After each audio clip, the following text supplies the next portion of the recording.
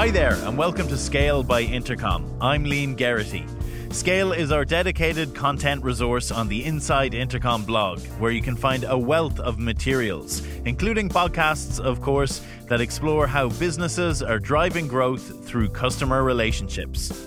This week, our guest is Benn Stancil, Chief Analytics Officer and founder of Mode, which is an analytics platform designed to help data analysts and data scientists analyze, visualize, and share data. Prior to founding Mode, Benn served in senior analytics positions at Microsoft and Yammer and worked as a researcher for the International Economics Program at the Carnegie Endowment for International Peace. On this episode, Benn talks about how data can be used to drive growth for startups by facilitating better decision-making, as well as discussing what the modern data stack looks like right now. And he asks, are some airplanes flying faster than others? That will make sense later. Okay, let's head over to the studio to chat with Benn Stancil. Benn, thank you so much for joining us today. Great to be here.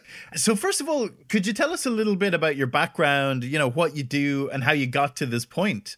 Sure, yeah. So I basically started my career in a totally different world. I started in the policy world as an economics researcher at a think tank.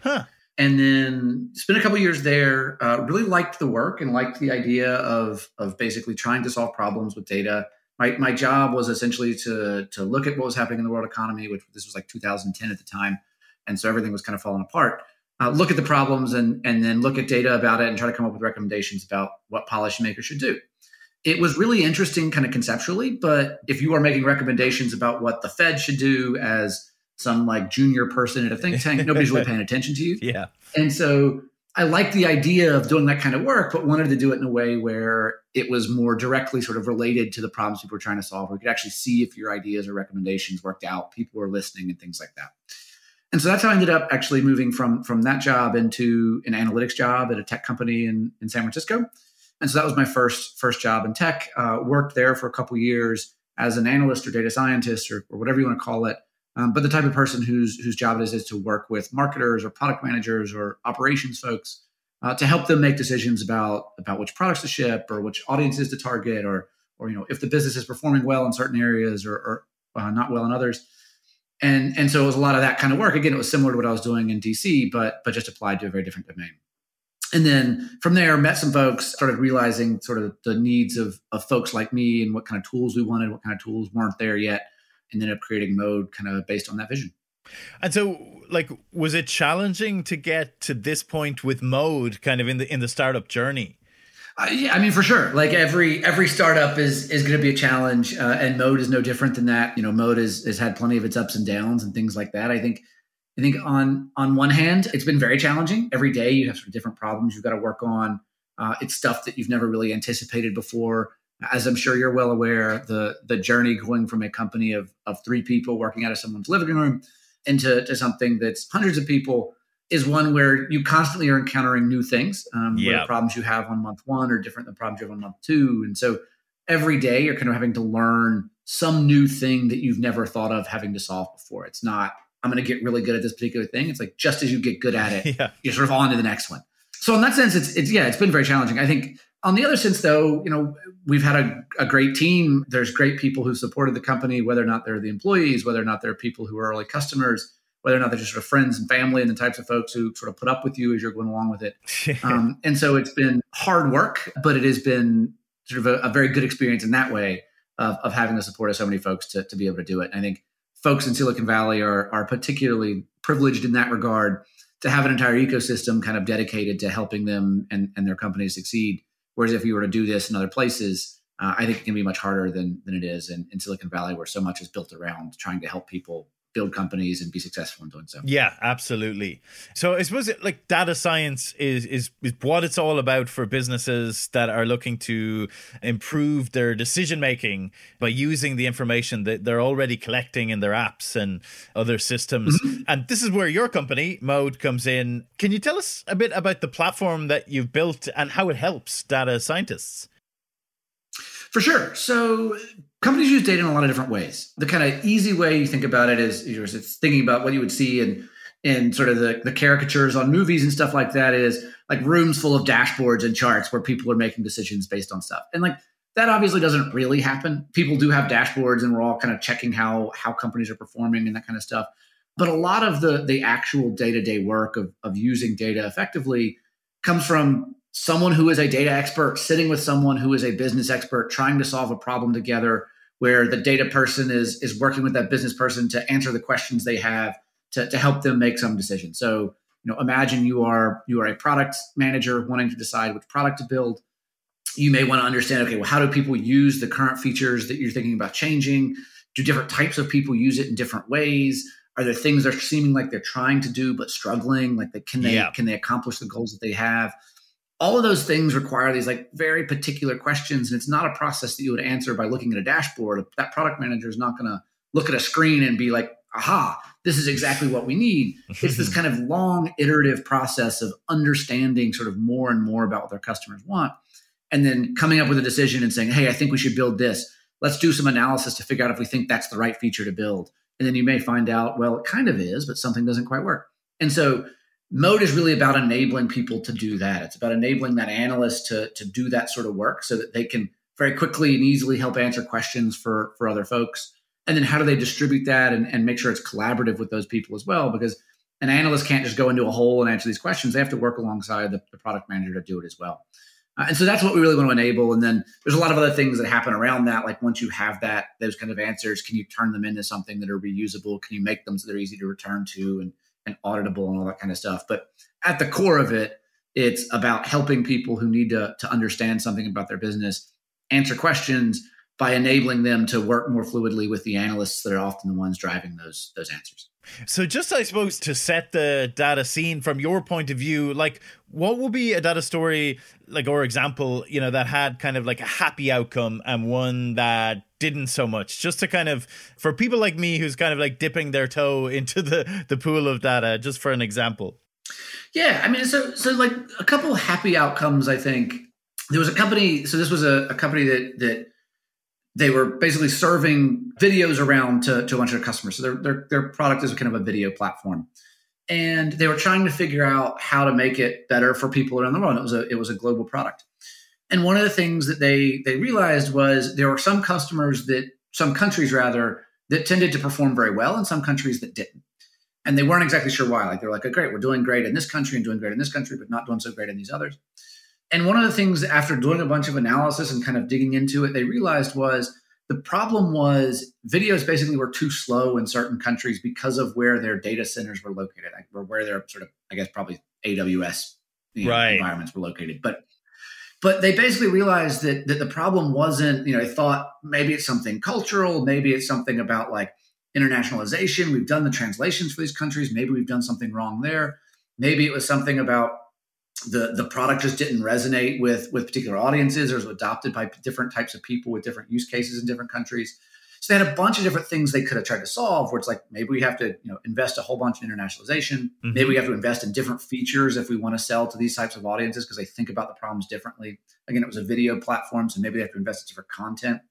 But it ended up actually being something much simpler. It ended up basically just being the app was too slow in these countries, that people got frustrated because the videos would buffer too much and it just wasn't a good experience. Right. And so like they could solve that by saying, hey, let's put our product in more data centers in AWS, or again, whatever sort of hosting product they were using, which isn't that's not a trivial solution, but it's not a hard solution comparing to having to figure out how to create entirely new content for different international audiences. So it was something that like opened up these new markets for this product without them having to go through a lot of the other kind of experimentation that they were originally planning when they realized that they were successful in some countries and not in others. Absolutely. Yeah, that's a great example. Yeah. In terms of the like negative data stories, there's a couple examples you could point to on that. There are certainly cases where people will try to make data-driven decisions and end up making something that doesn't work out. I think part of that is the nature of what data is it's kind of telling you something more or less probabilistically. Like, if I tell you that should I bet on me rolling a die and me getting between 1 or 5 or a 6, I could tell you, yeah, absolutely. The right thing you should do is you should bet on a 1 through 5. Like your odds are much higher for that. And that's the right sort of data-driven analysis. Mm-hmm. But sometimes you may lose. And if you're building a product or making a decision for a business that you can only make once, you can't go back and say, actually, let's roll it again and keep rolling it until we get a 1 through 5. Like, you may just say, we bet on a 1 through 5, we rolled a 6, and we're just going to, that's how it goes. So there's a lot of examples of that sort of thing where data is not perfect. It's not going to tell you the future. It can give you some senses of what might happen. But there's a lot of stories about people making decisions, probably doing the analysis really well, making what is a sound decision prior to it being made, and then the result just doesn't pan out. I think that's one of the things we talk to a lot of folks about is being okay with that. That's part of the game with trying to be more sort of data oriented as a product and a business. Is you're not always going to get it exactly right, and you can't kind of lose faith in what data is by expecting it to always tell you exactly what the future will be. Yeah. And I suppose off the back of that, like, how important is it to consider the journey that data follows to reach the dashboard at the end? Yeah, I mean, so that there's definitely a kind of garbage in, garbage out type of process to all this, and I think that's pretty well understood. I think that most people would understand, hey, data quality matters. Say we're trying to make decisions about our sales pipeline and how well different customers are moving through a sales pipeline, and which stages of the sales funnel perform well and which ones don't. And, you may come to the conclusion that, in the sort of the security review for our product, when we talk to folks on IT and security about whether or not our product meets their standards, deals always get hung up on that. So we need to focus a lot more on that. If that data is based on sort of, or conclusion is based on data that's manually entered by a sales team, it may not be that that's actually true. It may just be that, like, that's the part of the process where the sales team is sloppier about entering that data in Salesforce. And so therefore, that conclusion actually isn't a reflection of reality. And I think people have a reasonable understanding of, like, you got to sort of do all the work up front to make sure your data is actually accurate before you can draw any real conclusions about it. The part of that I think that's a little more interesting is there's another way in which I think there's kind of a similar dynamic around this kind of garbage in, garbage out, where you can do a bunch of different analysis and say you look at some problem from 10 different perspectives. Mm-hmm. The way you look at that will matter. That there will be some perspective that it appears a particular way. And that analysis by itself may be sound, but unless you tell people, hey, we tried 10 things and 9 of them suggested one thing, but this 10th one suggested something else, then the 10th thing that suggested the thing that's sort of the outlier could appear by itself to be very positive. You hear a lot about this in sort of like the academic p-hacking type of studies, where people are basically writing academic papers, and it's a question of, like, are they kind of looking for results? And the answer is, like, of course they are. Like, academics are paid to do that. They want to find something interesting. Yeah. And so it's not necessarily that they're, like, fudging the numbers or they're using bad data. It's just that when you go looking for something interesting, you're much more inclined to find it, even if that interesting thing isn't necessarily real. And so I think analysts can suffer from the same tendency, where our job is to find something interesting. Like, we want to be the one that stands up at the big meeting and says, like, check out this chart that reveals this really dramatic thing. And so if you're always looking for those things, and again, 9 times out of 10, you don't find it, the 10th time that you do, it's important to say, hey, we tried a bunch of other things first. And, like, that helps sort of understand whether or not this thing you're thinking you're finding is real or not. Yeah, 100%. So for startups, I suppose, out there, how can data be used to drive growth? A bunch of ways. So, a lot of people, most people use it. I think, like, growth hacking and stuff was I guess popular a decade ago, which sort of people pejoratively referred to as essentially just like a new way to call marketing. But you can use it very much that kind of way. So you can use it to better understand your customers, to know who to talk to. A lot of what growth is just like finding the right people and giving them the right message at the right time, at least from kind of the top of the marketing funnel side. And so data can be really important in that. How can you understand from who's coming in your funnel? What do they say? How far do they get? Like, who are those people, and how do you reach more of them that look like that? I think the kind of more important levers, though, are often around understanding, like, what it is that your customers are trying to do. That people will often build products and expect it to be used in a particular way, expect people to like it for one reason or another. And people don't always like it for those reasons. Like, there's a lot of features that we've built at Mode, or we've heard from our customers that have built, where they're like, oh yeah, this is going to be a great thing for X. And it turns out that that's not really why people like it, but they might like it for Y.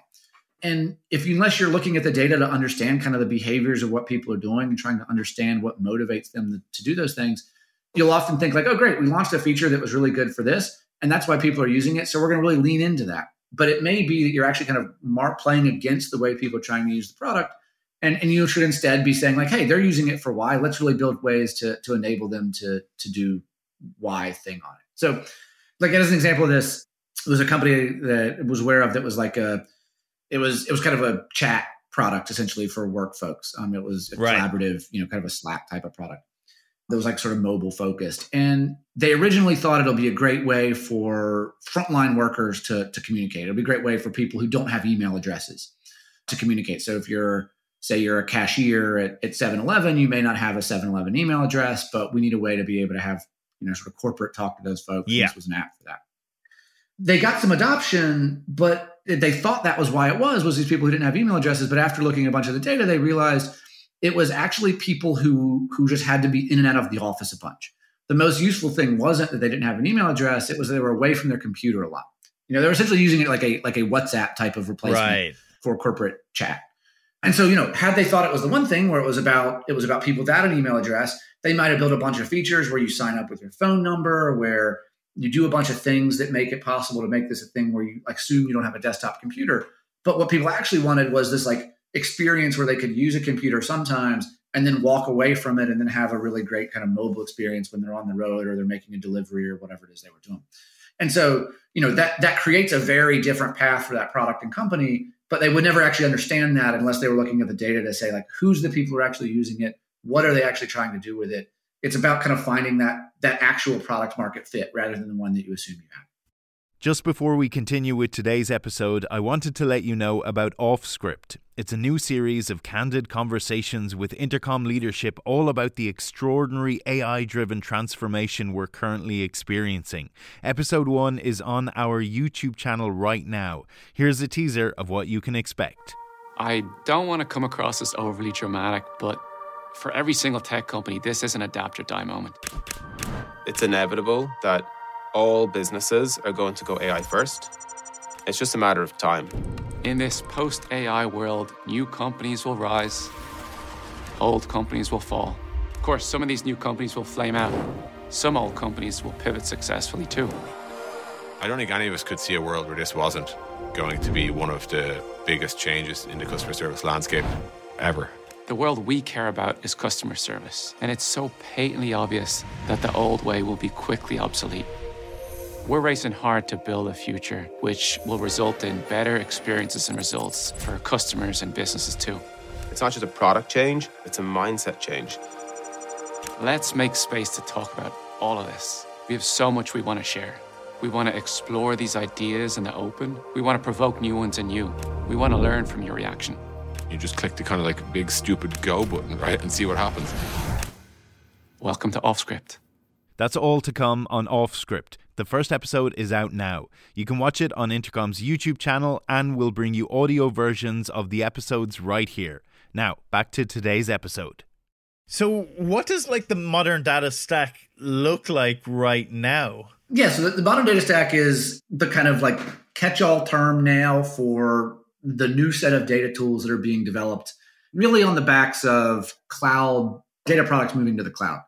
The kind of core of this is the data warehouse. So back before basically 2010, any company that wanted a data warehouse, which is where you store all of your data, would typically have to go buy something where they would buy a physical machine or buy physical software like on a CD that they would then run on a machine that they own. So it would be, we have a server room in the back that is our database, and we're running some Oracle database on it and all of that. Basically, with Redshift, which was one of the first cloud data warehouses, people started moving all that to the cloud, where instead of me having to actually buy a machine or buy software that I own, I can just go to AWS, spin up a Redshift database for me, and I can do that from my browser in 15 minutes, and I don't have to actually have any hardware to do it. And so a bunch of tools have been built on that idea of saying, hey, what if we did all of our data work in the cloud, the way that so many other products are moving now, and didn't have to have all this software that we ran ourselves.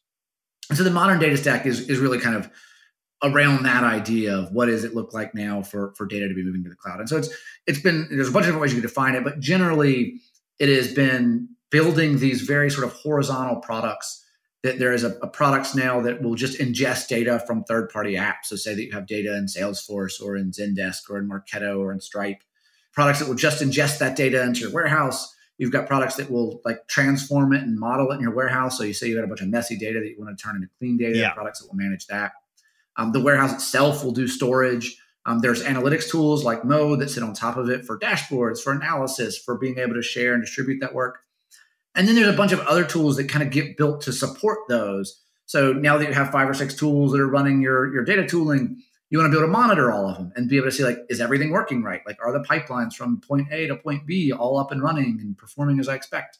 If I want to make the change to one, how do I make a change to this one and then sort of orchestrate that change through the system? So it's becoming just this much more complex ecosystem, but it's all kind of built on this core flow of some way to ingest data in a warehouse, some way to transform it in the warehouse, some way to kind of build a data asset on top of the data in the warehouse, and then some way to ship it off to whoever it is that actually needs to see it. Is it a challenge that, like, I suppose the fact that it can be so hard to get everyone to agree on the numbers when you have different dashboards and tools telling you different things? Like, is that a challenge? Yeah. So this is one of the kind of like paradoxes a little bit of the current state of the modern data stack is we've spent now, close to 10 years building these products, and they're revolutionary products in a lot of senses. They do things dramatically better and dramatically faster than they did 10 years ago. By comparison, so about 10 years ago, the top of the line databases you could buy, you'd have to spend, say, $1 million a year to run it. You'd have to pay for the machines that run it. You'd usually have to have 1 or 2 people whose full-time job was to manage it. And today, you can get warehouses that are faster than that one that will cost you $20,000 a year. That you don't have to have anybody manage, that are fully managed for you, that, you can just say, again, I can go to AWS, push a button and have it and pay, tens of thousands of dollars for something that used to cost me all in probably a couple $1 million a year. And it's a better product. And you could make that same claim like that kind of across the entire stack. Like, analytics tools have improved in that kind of way. The data ingestion tools and pipeline tools have improved in that kind of way. So you've had these dramatic improvements in like the quality of the technology, but the core problems that we're trying to solve are often like sort of stubbornly persistent. That one of those core problems we had 10 years ago was 2 people walking into a room and being like, my dashboard says this, and somebody else saying, my dashboard says this. And they spend the entire meeting, rather than trying to figure out what to do, like arguing about whose number is right. And we still do that. Like, there still is a lot of that. I was talking heard a talk from the CEO of Databricks, which is one of these really modern warehouses that's now a very big company that is sort of driving a lot of this change. And he was saying that one of the most common complaints he hears from customers is people spend all their time bickering over numbers and just like which one is right. And so I think that we're getting closer to that. There's part of solving that problem will be continuing to build tools that can kind of talk to each other and work better together, and systems that allow us to sort of define things once, so that if we look at a dashboard, we know it's pulling from the same place. But part of that also is, I think, just going to be organizations figuring out how to work with data. Like, data is still a relatively new thing. Most companies have sort of started using it in a real way in the last 10, 15 years. We're still kind of figuring out how to make that work. Like, there's still a lot of conversations in the community about the different roles that we need and what they're for and who's responsible for what. And so, like, engineering wasn't a practice that developed overnight. IT was not a practice that developed overnight. Marketing and sales have been around for hundreds of years. Like, we're still in the early stages of figuring what this looks like for the kind of data profession.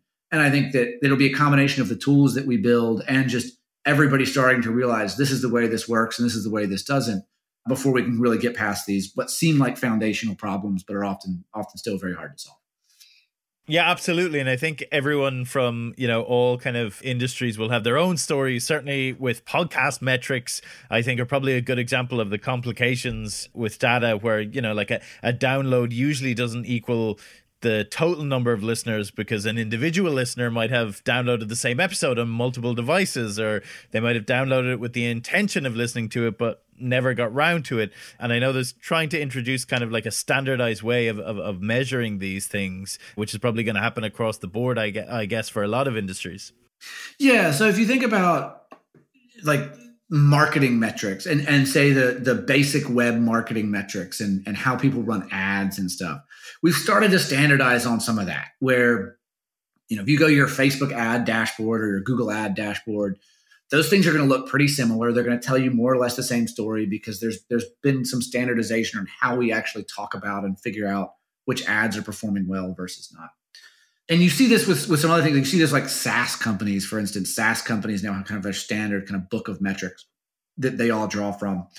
So there are a few places where we're starting to see this kind of coalesce. But yeah, there I think will be a lot more of that over the coming years where it's like, okay, how do we think about podcasts? How do we think about particular types of products? How do we think about measuring the performance of a support team? How do we think about all of these different things that are the data that we now have like so much richer information about?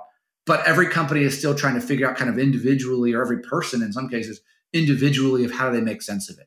And so I think there will be some standardization around, okay, this is probably the best practice for thinking about these sorts of problems. Companies will still obviously have some bespoke reporting that they need to do. Like this podcast may be different than the way that another podcast wants to measure things because you may have different audiences you care about or sort of different goals. So everybody will have their own sort of different tweaks on it.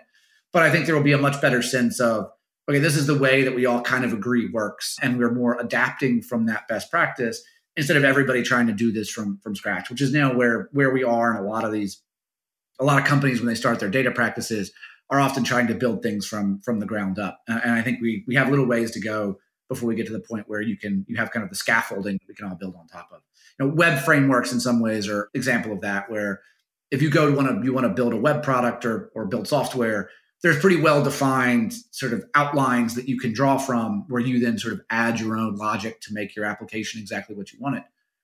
Analytics doesn't quite have that. Everybody sort of starts from zero rather than having that kind of core framework that they can build on top of. What would you say to startups daunted by data and, the just kind of like staring at it all and kind of feeling a bit kind of anxious about it? Mm-hmm. So I think this can happen at startups. I think this can also happen at companies that are data mature and with individual analysts. And like, it's easy to stare at a blank page basically, or stare at a overloaded Excel spreadsheet or a whole bunch of tables and think like, what in the world do I do? And that's easy to do if you're an experienced analyst just like starting to understand a problem. It's easy to do if you're a company that doesn't yet know what to do with data. It's easier to do if you're a junior analyst who just joined somewhere and isn't sure what to do. And I think the solution for that is all kind of the same, which is it's okay to start with stuff that's really simple. Like one of the things I think that it's remarkable how much basic information people will find valuable. So I used to know a guy who would have basically once a week, his data team would have a meeting where they would essentially share the things that they learned over the week. And some of these things were like stupidly simple. The company was a product that was built for businesses. So it was like used Monday through Fridays. And they made a chart that was, this is how many people use it by day of week. And look, most people don't use it on weekends and a lot of people use it on weekdays, which is a thing that is, you're not exactly uncovering some incredible insight there. Everybody kind of already knew that was how it worked. But seeing those numbers and exactly how much it dropped off on weekends, and like there were some weekends where it didn't drop off very much and some weekends where it dropped off a ton. Yeah. Generated a bunch of questions and like curiosity around what's driving that behavior. Why is that weekend one where people seem to use it a lot? Like what happened there? And so that was the seed for a lot more of like, all right, let's continue to learn. Let's continue to ask questions. Let's continue to dig. And so I think that's the way that I encourage people to start is just start with the things that are basic, that even if they're assumptions you're making, just be like, yeah, I want to see exactly what that is. I know people are going to not use it on the weekends, but by how much? Like, and then as soon as you start to look at numbers and start to see that, you will see things that make you think and scratch your head and make you realize like there's so much more here that I don't understand that I am curious about. So a lot of it is just like allowing yourself to be taken by that curiosity and not saying like, I need to go uncover some amazing thing. I need to find that like needle in the haystack that will change the trajectory of the company on day one. Like you're not going to find that right away. The way you're going to find it is by just kind of poking around, seeing things that are interesting and letting yourself explore those interesting things when you find them. That's great advice. And just before we wrap up, it strikes me like you're clearly so passionate about data. I'm just wondering where that came from. Part of it is you work in it for a long time. You just kind of get to know it. I think part of it though is it's the way that I think. I think it's fun to figure stuff out like this. I think that this is maybe giving away the sort of nerdy type of person I am on this sort of stuff. I was talking to someone about flying from New York to San Francisco a couple of days ago. It's a flight that I've made a good bit. They have made it a good bit too. They were saying that when they were flying back, I think it actually was San Francisco, New York, but they were saying they were flying on a Delta flight and it felt like it was way faster than when they were flying on like United flight. And it was like, why is Delta faster on this? And so it made me think, like, do different airlines actually fly fast? Like, are there some airlines that are just like able to fly faster? They have different routes. Like, doesn't seem like that would be true. But like, does that actually hold up? The Department of Transportation releases statistics on, or like they basically release raw data on every flight in the US. So like where it started, where it ended, where it took, what time it took off, when it landed, all that stuff. And so I just started playing around with it, trying to figure this out, and like looked at different routes and was like, okay, are there changes in sort of the speed of different airlines? Do those times, are planes flying faster at different times of day, different times of year?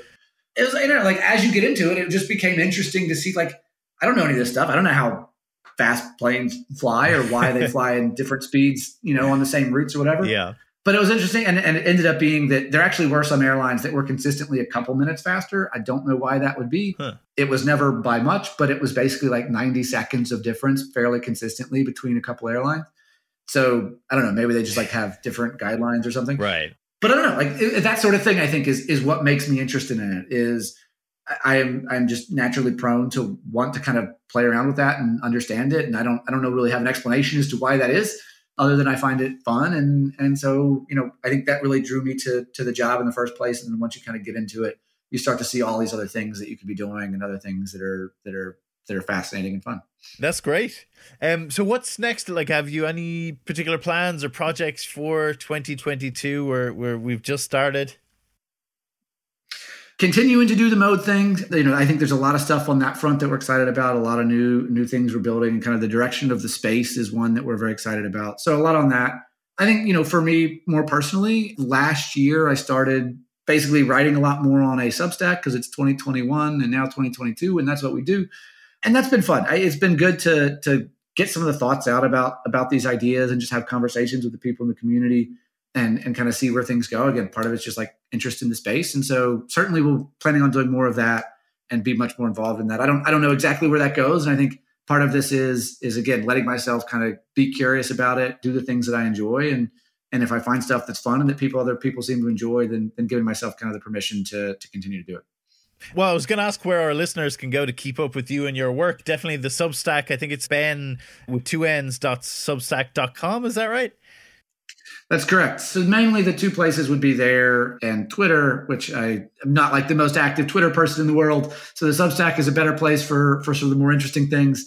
But my Twitter handle is Benn Stancil, Ben with 2 N's and then Stancil. And there's links to other, if you like LinkedIn and whatever, if you want to connect professionally, there's obviously things like that. But most of the things are Substack really.